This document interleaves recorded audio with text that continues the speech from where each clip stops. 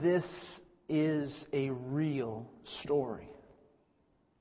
Christmas is a real story. And not only is it a real story, but it's our story. That's the title of this message. Christmas. It really is our story. There's stories of highs and lows. There's a story of a marriage on the rocks because of an unexpected pregnancy. A story of a destitute couple having to make their way to Bethlehem from Nazareth. And then to Egypt and back. It's a story of both death and life, anxiety, fear, but also joy and hope.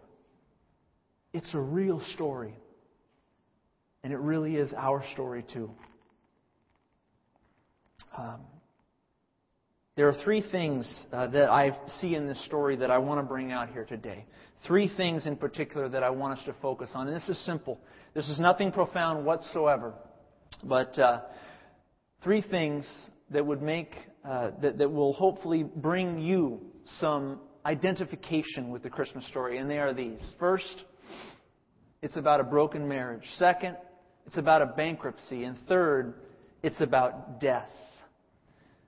Broken marriage, bankruptcy, and death. You might think, I don't remember seeing those things in the Christmas story. I want to show them to you today. You see, first, before I do, in my family, many of you know, there have been some breaking marriages in my family this past year. As I said, I've been reading the Christmas story through different eyes. And as I read it this time, I saw a marriage on the brink. And the reason I could see it so clearly is because I know in my own family we're going through some of this turmoil. Some of the marriages in my family are suffering, at least two of them, maybe more, suffering badly. And as a pastor, I look and see other marriages, and I have knowledge of other situations where marriages are hurting or suffering. And just about when I'm ready to give up hope, I came across the Christmas story. I came across Joseph and Mary, and I think we forget that this was a real marriage, or I should say engagement at the time, a real engagement, a courtship with real issues taking place. Those issues began when an angel came to Mary and said this in Luke 1:26 and following.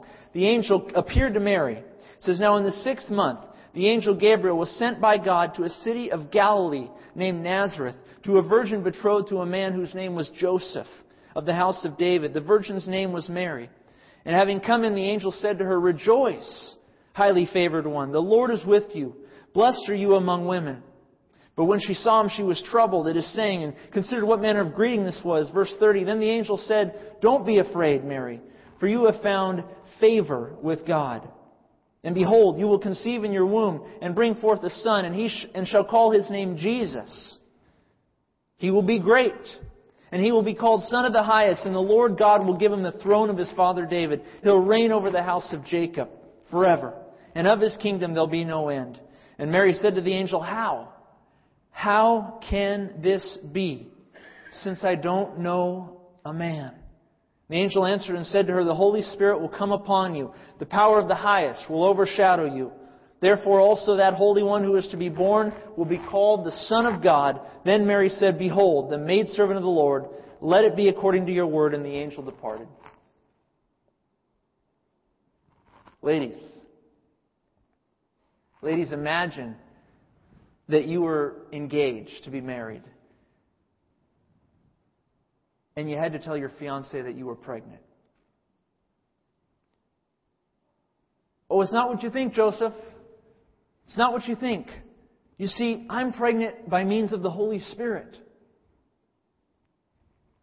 Could you imagine what real fear and anxiety, anxiousness that must have given to her as she began that conversation with Joseph? Could you imagine going up to your fiancé and saying, "I'm pregnant. It's not yours, but it's not what you think. It's from the Lord." A real courtship, a real engagement with real issues right there. We know what it's like in our culture for someone to get pregnant out of wedlock. It's not always frowned upon in our culture for that matter. But in the Christian church, we'd like to elevate the principle that having children is under the covenant of marriage and for marriage. And when there's a child, a pregnancy out of wedlock,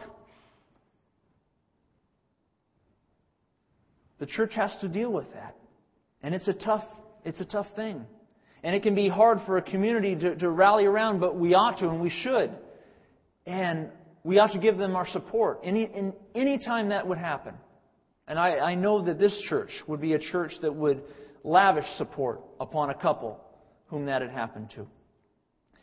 But here, in the first century Israel, with this taking place, beyond unacceptable.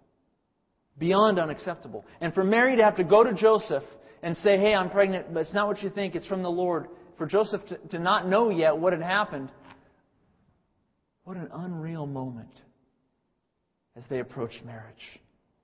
This is a story about a broken marriage on your outline. It's a story about a broken marriage. Were you to turn over to Matthew chapter 1, verse 19, you would see Joseph's response. What did it say in Matthew 1? It said that Joseph wanted to do what? Put her away. Put her away secretly. Why? He was embarrassed. He was ashamed. In fact, in some respects, he had a right to call for the community and to stone her right then and there. To stone his fiancée. But he didn't. He was a just man, Matthew writes. Guys, put yourself in Joseph's shoes for a moment. Your bride-to-be is with child, and you know it's not yours. You love her, but her story seems crazy. And you don't want to marry a crazy person, so you're a nice guy, but you decide to put her away. Put her aside, and do it quietly. Only to have an angel show up that night. And the angel says, no, wait. That baby in Mary's tummy, that is conceived of the Holy Spirit, just as she said. I don't know of any marriage that has begun like this one.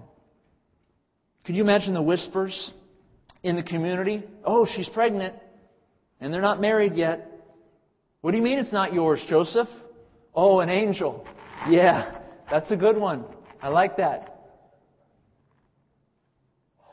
This happened. It happened with Mary. It happened with Joseph. It happened in their community. The whispers, the embarrassment, the shame, the humiliation. And yet Mary and Joseph, in the end, they knew what they had seen and what they had heard. We know what happened in the manner that it did in that community because we know what would happen in our community. And I don't know how they did it. I was reading it again and again and considering the decisions made between the two of them and trying to put myself in their shoes. I don't know how to do it other than to say the Lord was with them. The Holy Spirit of God was with them, and they were convinced by the angel's message that this was right for them to stay together, for them to take this journey, despite the fact that everyone around them thought they were crazy. And I say to myself, if they can make it, if that marriage can make it, Mary, likely a teenager, Joseph, likely not much older, if that marriage can make it, then so can yours. Amen? So can yours. And I look at the marriages in my family right now, the breaking ones, and I say, there's hope. And I know of some of the marriages in this church and of people in the community, and I say, there's hope. If a teenage Mary and a Joseph not much older can make it through this moment, this real story, then you can too. Don't tell me it can't be done. If there was ever a couple who should have felt defeated, it was Joseph and Mary. This Christmas, I urge you to restore your marriage. Take a lesson from two teenagers who put aside guilt, embarrassment, whispers, and shame, and said, as God is my witness, we're going to get through this. We're going to get through this. A broken marriage. It's a real story. But it's not just a broken marriage. It was also a bankruptcy. I have family also this past year who have dealt with bankruptcy. I'm sure you could probably say the same about your family. Some of your friends gone through foreclosure, lost a home, lost a car, defaulted on a loan, not making ends meet. There's too much month left for the money to cover. I think every single one of us can understand what it means to be broken financially. And just about when we're ready to give up hope, we look at the Christmas story. And what do we see? Well, we see something peculiar. I want to point it out first from the Old Testament and then relating it to the New. Look at Leviticus chapter 12. The law of Moses says this: when the days of her purification, that is, a woman who had just given birth, when the days of her purification are fulfilled, she shall bring to a priest a lamb of the first year as a burnt offering. Then he shall offer it before the Lord and make atonement for her. And if she is not able to bring a lamb, then she may bring 2 turtle doves or 2 young pigeons, one as a burnt offering and the other as a sin offering. So the priest shall make atonement for her, and she will be clean. You might be wondering, well, why is this significant? Turn over to Luke chapter 2. I don't have it with me. Luke chapter 2 in your Bibles. Luke chapter 2, it's significant because of what Mary gives in the temple for her purification. Luke chapter 2, beginning in verse 22, this is what it says. Now when the days of Mary's purification, according to the law of Moses, were completed, they brought Jesus to Jerusalem to present Him to the Lord. As it is written in the law of the Lord, every male who opens the womb shall be called holy to the Lord. Verse 24, and to offer a sacrifice, according to what is said in the law of the Lord, a pair of turtle doves or 2 young pigeons. You see, Luke was being gracious. Luke was being gracious to Joseph and Mary. He was only quoting the portion of Leviticus in which he knew they themselves had given. He could have quoted all of Leviticus here. But instead, Luke wanted to show graciousness to Joseph and Mary and not bring up the fact that they did not offer a lamb. They didn't offer a lamb when they came to the temple. Why? Because they didn't have any money. They had no money. And so the law of Moses gave a provision. And it said, okay, if you cannot bring a lamb, then bring 2 turtle doves, 2 pigeons. And that's precisely what Mary brought. We know from the Word of God. They were destitute. They had traveled from Nazareth all the way down to Bethlehem for a census. And not only that, when they got there, something else happened. Not many days after they had arrived, an angel appeared to Joseph. And what did he say? Matthew 2, verse 13 to 15. When the wise men had departed, behold, an angel of the Lord appeared to Joseph in a dream, saying, Arise, take the young child and his mother, flee to Egypt, and stay there until I bring you word. For Herod will seek the young child to destroy him. And when he arose, Joseph took the young child and Mary by night and departed for Egypt, and was there until the death of Herod, that it might be fulfilled which was spoken by the Lord through the prophet, saying, Out of Egypt I called my son. Now there's one very important theological point about this portion of Scripture in Matthew 2. And you know what it is? Joseph and Mary did not own a car. Really. Bethlehem in Israel, all the way to Egypt, nearly 300 miles. You might say, well, 300 miles? I can do that in a day. Yeah, that's because you're not riding a donkey. If you're riding a donkey, it takes about 2 weeks to get there. And a woman with a newborn child might take 3 weeks, 4 weeks. The journey that the angel is calling Joseph to take his young wife and his newborn child, and to go from Bethlehem all the way to Egypt, is beyond comprehension. To put it in modern terms, if you were to drive 300 miles at a time over a 2-week period, you would be in Bogota, Colombia. Guys, tonight, an angel of the Lord appears to you and says, Men, I need you to take your family, get on the road, and drive to Bogota. Are you ready to do that? Would you be financially ready for that? To go as a foreigner across many nations, through turbulent roads, to take your family to a new place where the Lord says He's going to protect you? Are you kidding? The trip to Egypt, no way they could afford this trip. And yet God provided for them, a bankrupt, destitute couple. God provided for them just when they needed it. Matthew 2, verses 9 to 11. Behold, the star which they had seen in the east went before them, these are the wise men, till it came and stood over where the young child was. And when they saw the star, they rejoiced with exceedingly great joy. And when they had come into the house, they saw the young child with Mary his mother. They fell down and worshipped Him. And when they had opened their treasures, they presented gifts to Him: gold, frankincense, and myrrh. My wife has had a few baby showers, and I don't recall receiving any of those.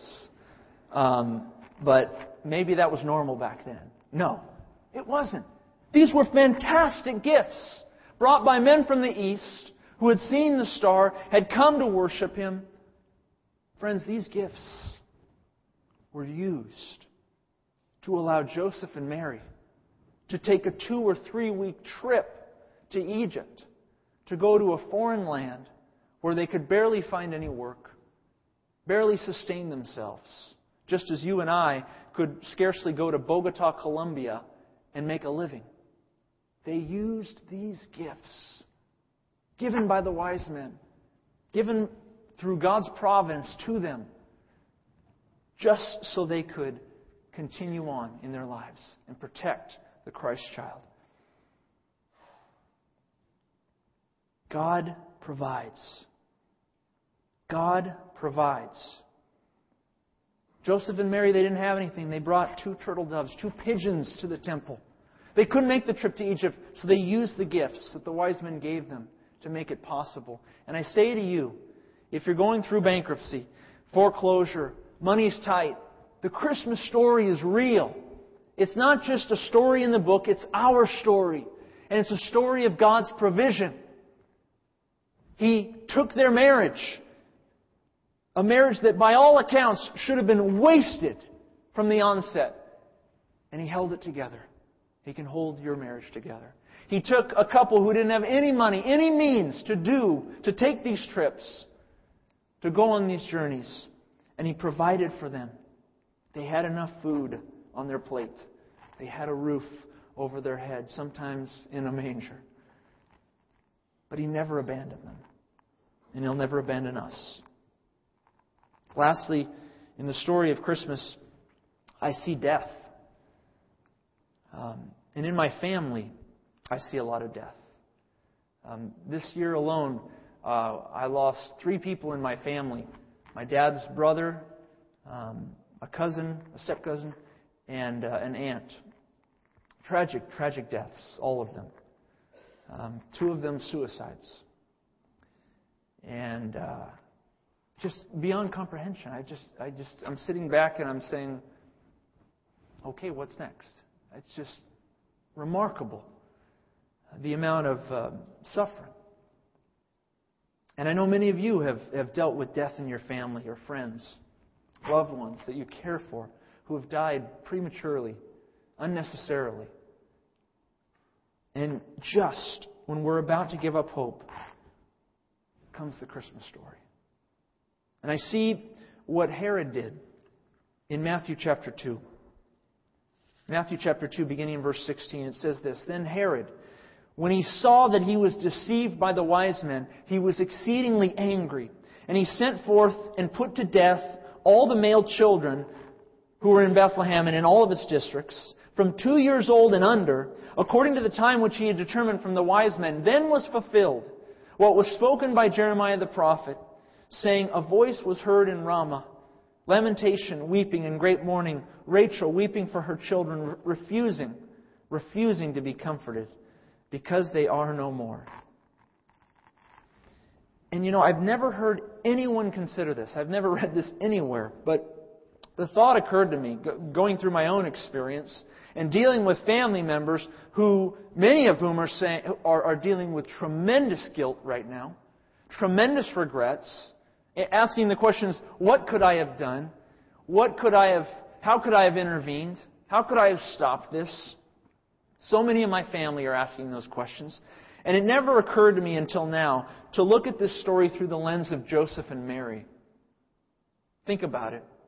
They had just left Bethlehem. And they're traveling slowly. Probably on a donkey. And they're traveling to Egypt, and it's a 2 or 3 week journey. And as they're traveling, people are passing by them on the road. And they're catching wind of what's just happened in Bethlehem. Hundreds, if not thousands, of baby boys have been slaughtered. And they're hearing this news from travelers passing by. They would have instinctively known why Herod had given the order to kill the sons of Israel. They would have instinctively known it was because Herod was trying to kill their son. Can you imagine the guilt they must have felt? Thousands of boys, babies, are dead because of my son. Thousands of parents are crying out this night for the murder of their baby, all because my son was born. I imagine Joseph and Mary must have felt helpless, wanting to do something, but how could they? If they returned, Jesus would be killed as well, and the deaths of all those children would be in vain. So they did all that they could do. They protected the child.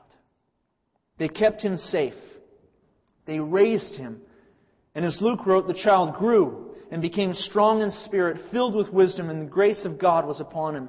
And soon, it took time, but soon, Joseph and Mary would soon learn that the life of their son was worth the death of 1,000 innocents.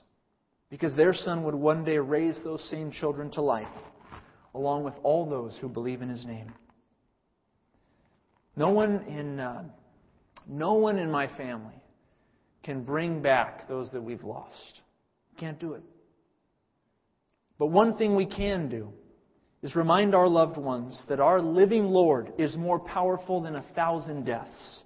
That our God is in the business of erasing death.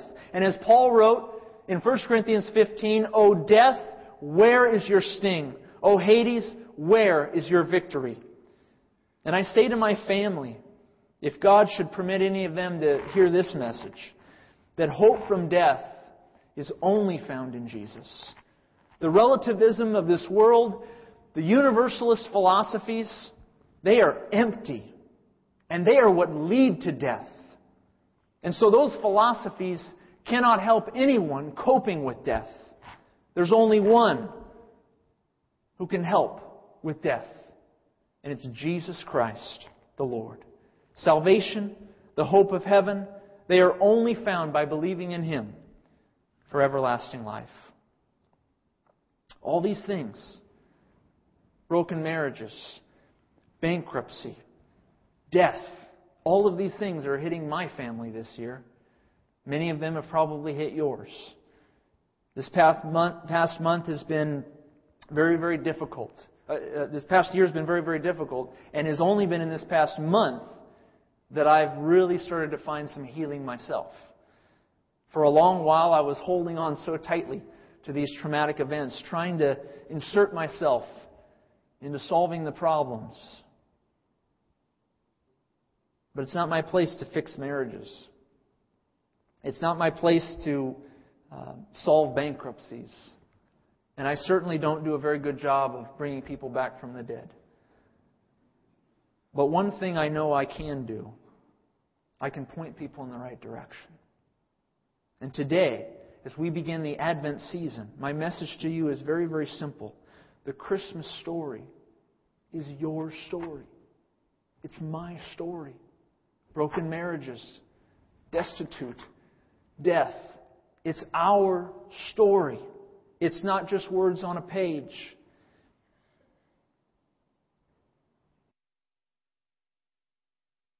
It's a story of redemption. I know it's a story of redemption because I saw what God did with it. And so if I see what God did with Joseph and Mary, a marriage that shouldn't have lasted, a couple that had no money, dealing with the death of thousands because of their baby boy. And God used all of it and brought hope in life.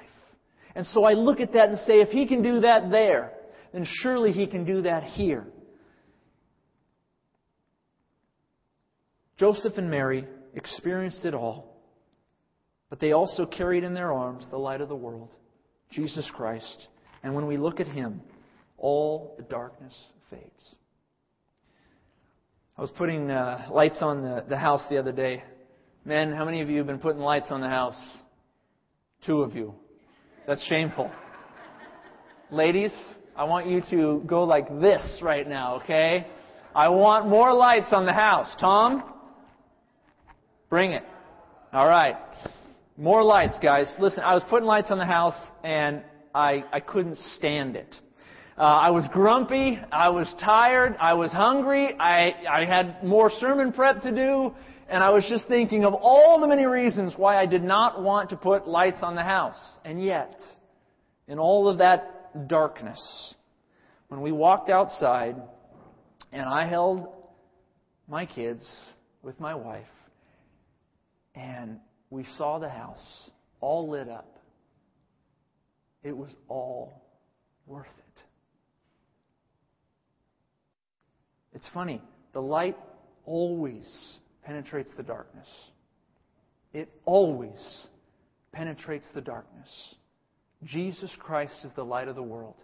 He always penetrates the darkness. Christmas is not just a story on a page, it's our story. Let's pray. Heavenly Father, oh Lord, it's good to enter into this season of the year. And Lord, we approach it, all of us, differently. Some of us are joyful and expectant. Others of us are at times even depressed and anxious. We have a range of emotions, Lord. We're all coming from different backgrounds, different life experiences. We're all going through different things. But Lord, there's one thing we have in common, and it is You, and it is the birth of Your Son, Jesus Christ. And amidst all the darkness, we know that the light will penetrate it. I pray, Father, that Jesus Christ would be vivid in our lives, in our families' lives this season. That we would not let broken marriages, destitute situations, even death, cloud our hope. But that we would look to the one Son of God who brings us everlasting life, everlasting joy, and eternal hope. We pray these things, Lord, in the name of Jesus. Amen.